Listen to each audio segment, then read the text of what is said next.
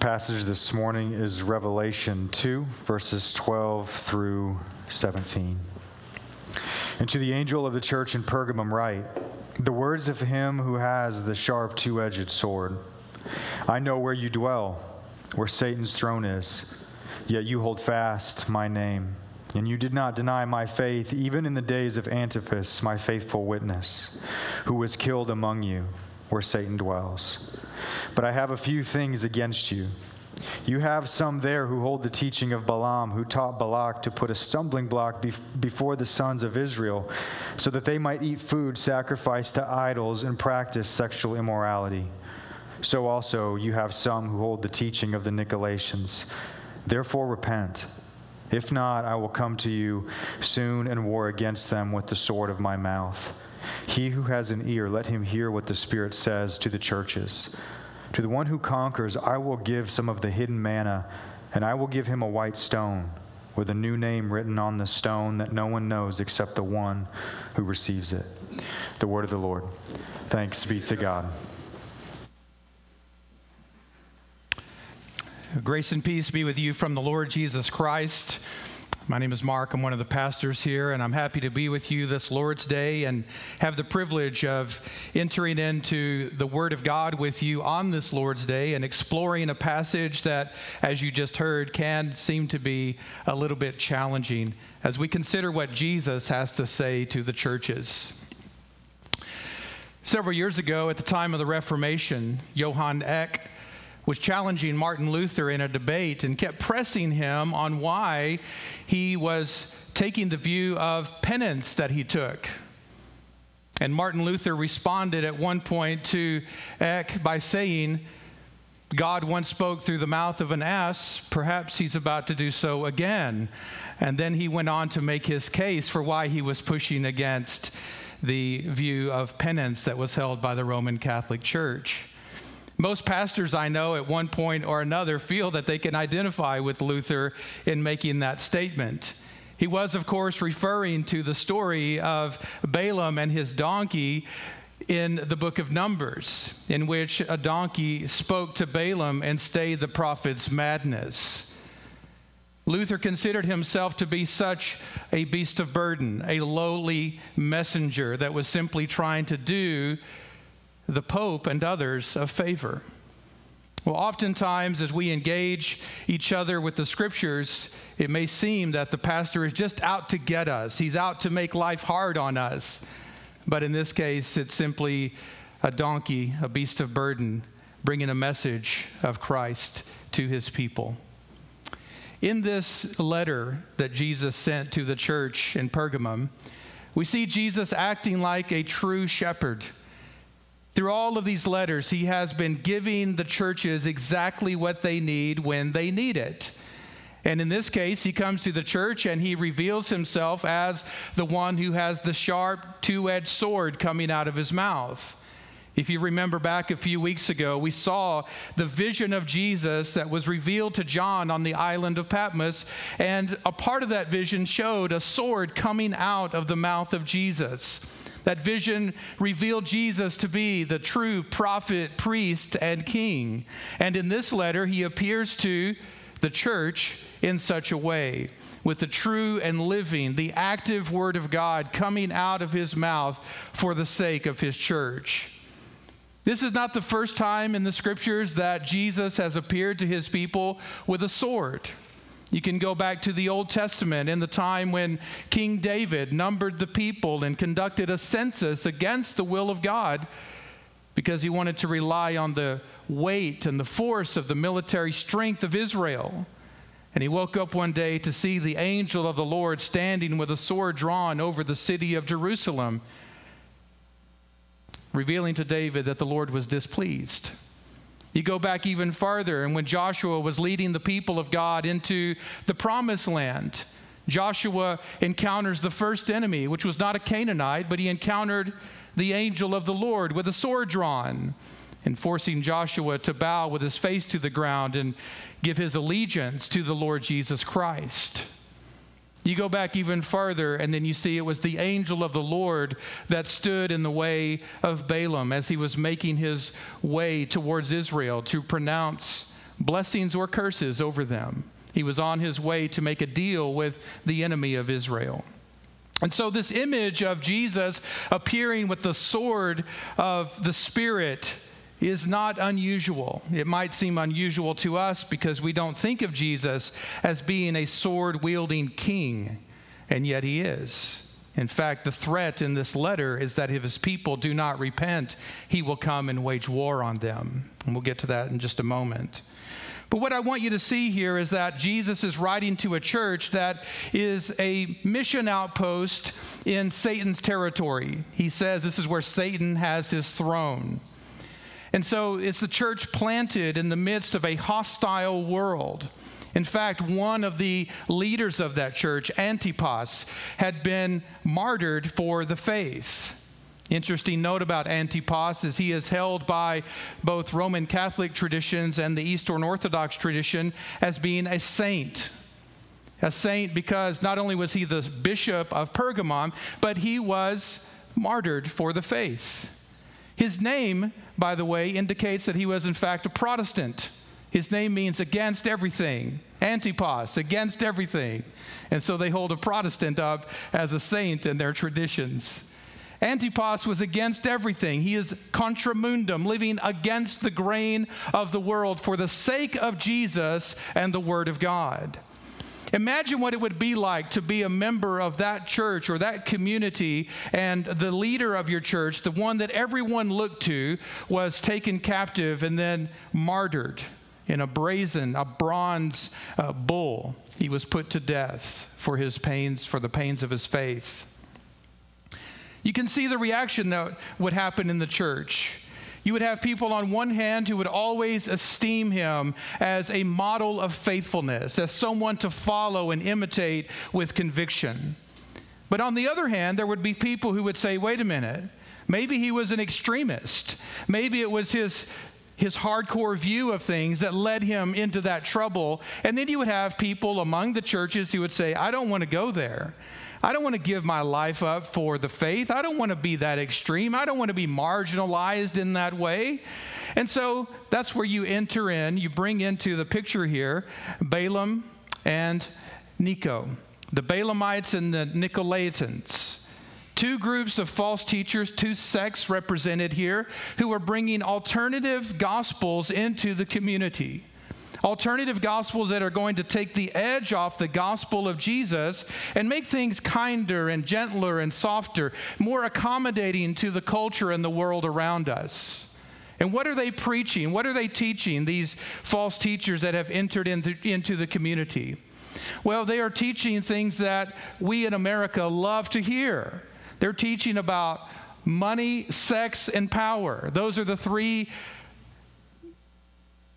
how would you say this? Those are the three persons of the unholy Trinity that is at work in our culture, as it was at work in their culture.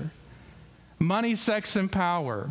And we know that because if you go to the story of Balaam, which Jesus expects the church to know, you see that Balaam was a prophet who profited by prophesying. In other words, he was a prophet for hire. He was going to go out and preach and teach whatever the highest bidder paid him to preach and teach. And that's what you see in the story of Balaam. He is called upon by the enemies of Israel to curse them, to bring curses upon them with the force of a prophetic message. And he weighs it out, and it looks like he's really having a dark night of the soul. He asks the people to wait. Let's see what happens in the morning. And what he's actually trying to do is get the price to go up. He wants the price to go up. But time and time again, he declines to curse Israel until finally he is challenged by the angel of the Lord to not curse Israel, but to bless them. And so against his own will, against his own instincts, in a public way, he pronounces blessings upon the people of God. And this irritates the king of the enemies of Israel. But in private, we learn as we read the narrative, in private we learn that he was counseling the king about ways that he could go about bringing Israel down. And the way he did that is by counseling the king to send his sexiest and prettiest women among Israel to seduce them and to lure them into false religion, to weaken their convictions, to bring them to their knees. And it worked for a time, as Israel began to engage in that kind of idolatry and the sexual perversions that came along with that plan. And a plague broke out among Israel. Pestilence came among the people. 24,000 died before the Lord got the attention of the community. Balaam knew what he was doing in his day. He knew that sexuality is a powerful force in spiritual warfare. And what people do with their sexuality has a lot to say about how they're engaging in spiritual warfare. Years ago, I read an interview by Tim Keller. It was an interview with Tim Keller, and in that interview, Keller says that oftentimes in his life, and of course I'm paraphrasing here, but oftentimes in his pastoral ministry, young people would go off to college, and then they would come back over the summer, and they would talk about how they were having a faith crisis. And they weren't sure if the gospel was true or if God existed, and they wanted to have these philosophical discussions. And where I'm going with this, and this part I can quote, is Keller would listen to these students, male and female, express their faith struggles to him, and then he would cut straight to the heart of the issue and ask them in response to their concerns, who are you sleeping with? And it's like a splash of cold water in their faces. Who are you sleeping with?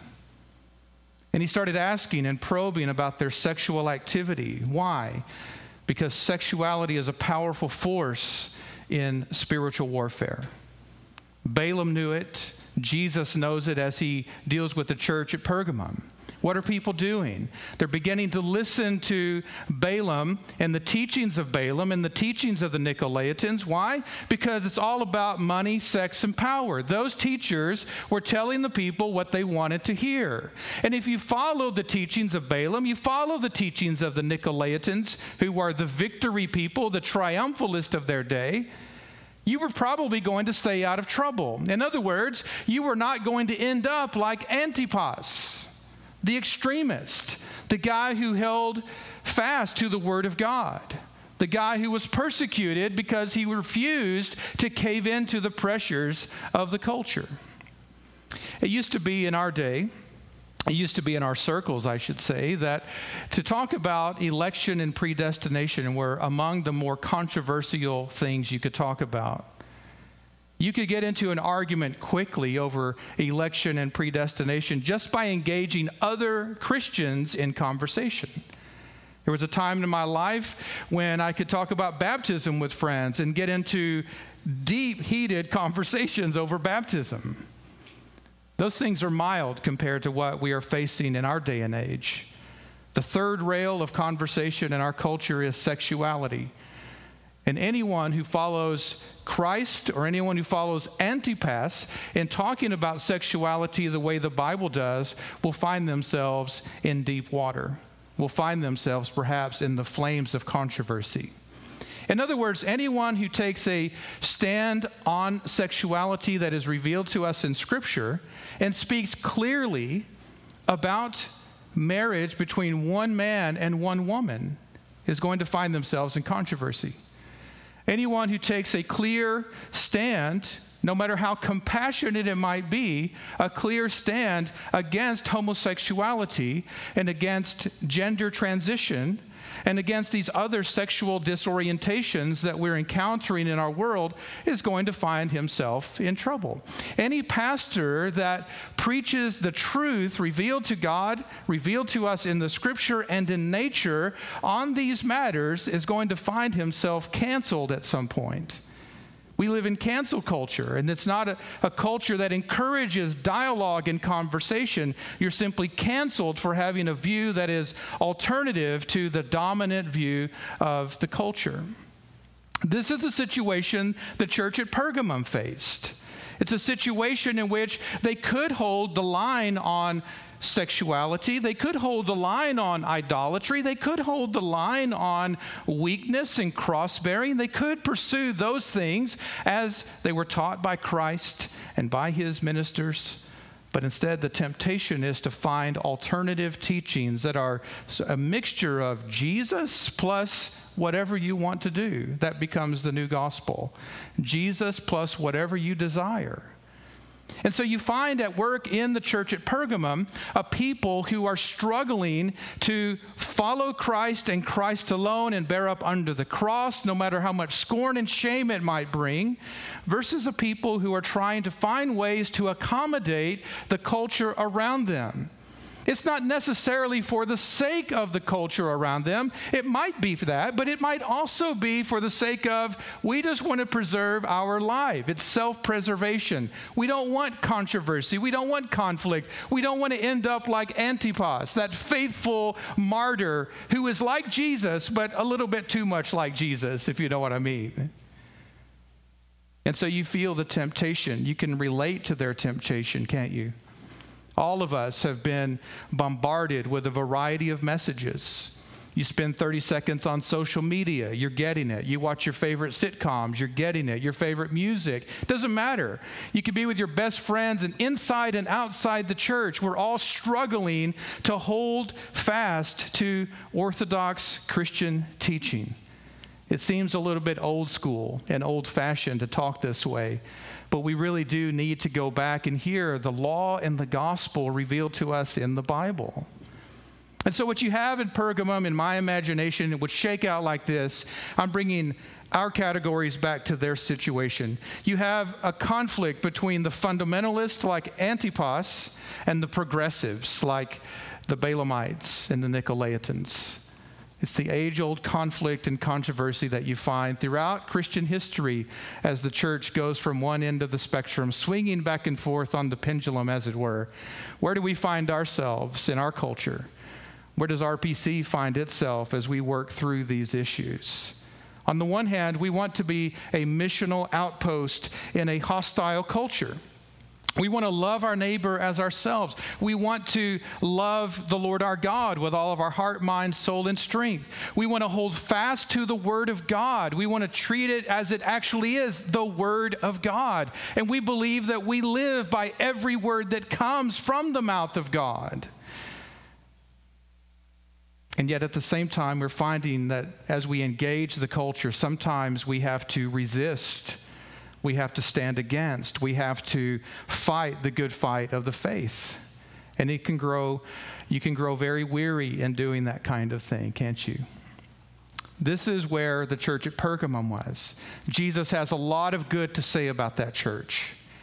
He has a lot of good to say about that church, but he's identifying within that church some. You see the word in there twice. Some do this, some do that. And that's the concern Jesus has, is that some among the church are buying into these false gospels, and they're beginning to influence the rest of the church, or they're beginning to weaken the witness of the church in the community. We see this in the United States of America. As you look at Christian denominations, you see Christian denominations on one side or the other on these issues. And again, the one example I'm pointing to today is on the issue of sex and sexuality. That has become the litmus test of orthodoxy in the eyes of our culture. We're considered the heretics for holding to what the scriptures reveal to us about marriage, about sex inside and outside of marriage, about sexual orientation and attraction. We're considered the heretics in the eyes of the world for holding true to what the scriptures say, no matter how gracious and loving we might be. Now, I recognize that there are people within our community, there are families, there are friends around us who struggle with these issues.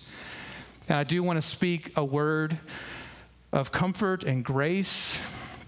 I want to say that we love sinners the way Jesus loves sinners. We are sinners ourselves. And so I'm not saying any of this with any venom or hatred. It's a matter of love. To tell people the truth, it's a matter of love. Jesus takes these matters seriously, so seriously, in fact, that he threatens the church with warfare. I know many of you are visiting, or you see a counselor that's well known to many of you, and that counselor likes to say, Jesus comes to pick a fight. Jesus comes to pick a fight with you. And he's right about that. But if you listen to what Jesus said, it's more than that, isn't it? He doesn't just come to pick a fight. Here, he says he will come and wage war. Jesus will come to wage war. Why does he come to wage war? He's coming to fight the sin that is at work in his community, among his people. He's coming to wage war against the flesh, the world, and the devil, as he invites us to participate in that warfare with him. It is a fight. And let me remind you that the fight is not first and foremost out there somewhere. The fight is first and foremost in here. We all have our own lusts, our own passions and desires, and we must wage war against those. The battlefield begins in our own heart. This is where the front line of the war is within each and every one of us. So it could be that you have these struggles over sexual issues in your own heart and mind. They say that it's every man's battle. I'm inclined to agree with that. But every man needs to fight that battle. It might be that sexuality is not your thing. Maybe it's just the unbridled pursuit of wealth and comfort. Maybe you're driven by a kind of covetousness where more is never enough. You've got to fight that battle in your own heart. It could be that you're tempted to idolize things that are otherwise very good. It could be your children. It could be your country. It could be anything that you idolize. You put more premium on that than is necessary, and you make it an ultimate issue when it's not. You got to fight idols in your own life. Whatever the idols are, whatever these gods of money, sex, and power happen to be that are working within you and within me, we've got to fight those first. And then we can worry about the culture wars. Because if we're not going to do it at home, we're not going to do it away from home. And this is what Jesus is saying to his church. You've got to deal with this. You've got to change your mind about it, change your behavior, change your life about it. And if you don't, if you refuse, if you want to put up resistance, he'll come at you with a sword. This is what we see again in the story of Balaam's donkey. The interesting thing about the sword motif is that Balaam is riding this donkey, and it's a reckless course, and he's going his own way. He thinks he can just get away with it. And as he is pursuing his own course, the Lord opposes him by having a sword drawn. Balaam doesn't see that, but the donkey does. Balaam is so irritated with his donkey that he jumps off of it and threatens the donkey. He's beat it 3 times, and that's not enough for him. He actually says to the donkey, I wish that I had a sword so I could kill you right now. And shortly after that, the eyes of Balaam are opened up, and what does he see? He sees the angel of the Lord drawn, with a sword drawn in his hand. And he realizes his life is under siege. He is under threat because of his reckless way. What Jesus is saying to the church in very subtle terms, in a biblical theological reading of the text, he is saying to the church, look, I've got my sword out. It's in my mouth. And I can be for you or I can be against you. He's reminding the church, and we're reminded today, that the Word of God is living and active. It is sharper than any double-edged sword. And it pierces and it divides, and it can get down to the nitty-gritty, and that nothing in all of creation is hidden from God's sight. So when Jesus says, I will come and wage war against some of you, he doesn't mean he's going to wage war on the whole entire church. He means he's going to wage war on those individuals that refuse to let go of these false gospels, that refuse to repent of their own deeply rooted sins. He's coming to wage war against them, and he knows how to distinguish among his people between those who follow him with a whole heart and those who do not. So this gives us pause, doesn't it? It causes each of us to consider our own life, consider where we stand with the Lord, and consider how he will engage us with his word. I don't want to end on that note. I want to end with the promises that he makes. And I recognize that in the last week or so, I haven't spent enough time looking at the promises, but these are too good to overlook or to pass up. What is it about us that pursues? Why do we pursue money, sex, and power the way we do? There's a deep desire in us. There's a craving. There is an unsatisfied expectation within us that we want more. And there's something about pursuing things that no one else sees or getting things that no one else has that really drives us to feel extra special about ourselves because we have something, we've achieved something that no one else gets to have. Jesus gets under all of that. He gets behind all of those things with these promises. Listen to what he says. To the one who conquers, I will give some of the hidden manna, and I will give him a white stone with a new name written on the stone that no one knows except the one who receives it. Amazing promises. What is this hidden manna? What is this white stone? What is this new name? Well, the cheater Sunday school answer is, it's just Christ. He's going to give you himself over and over again in a variety of ways.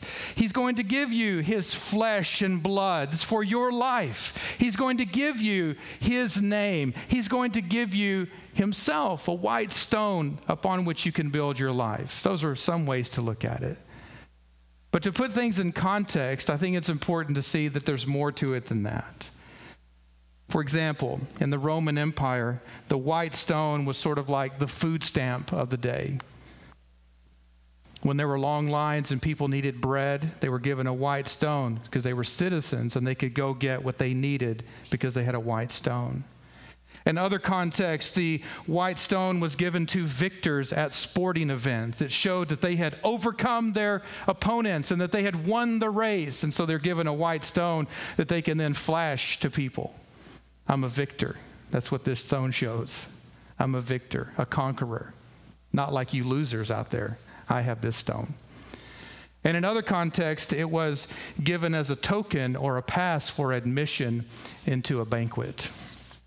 It gave you the right to be there. It was your invitation. It had your name on it. And so you had a right to be there. VIP. I'm with the King. What is Jesus saying to us? He's enticing us away from idolatry, enticing us away from the things of this world, the food of idols. And he's saying, come to my banquet. Come to my banquet. Overcome your enemies. Overcome your lusts and passions. Overcome your own desires. Get over yourself. And I'll give you everything you ever dreamed of, everything you ever needed or wanted, and more. I'll give you all of me. And I'll give you a right to sit at my table with all the other victors and all the other champions and overcomers. You'll be numbered among the mighty men. No matter how weak and broken you are, you'll be numbered among the mighty men because you overcame. And what will your name be? It'll be a secret between you and God. He'll have his own name for you, his own way of calling you out to remind you that you belong here. And that's really good news, isn't it? He promises you things that only he can deliver. And unlike the gods of this world that promise you things that they could never deliver, he delivers himself to you. He gives himself to you and all the blessings that come with it. In your fight against sin, in your struggles in your own life, in your battles against the false gospels that are bombarding you, I encourage you to cling to the word of God. Listen to the word of the Lord Jesus Christ. Man does not live on bread alone.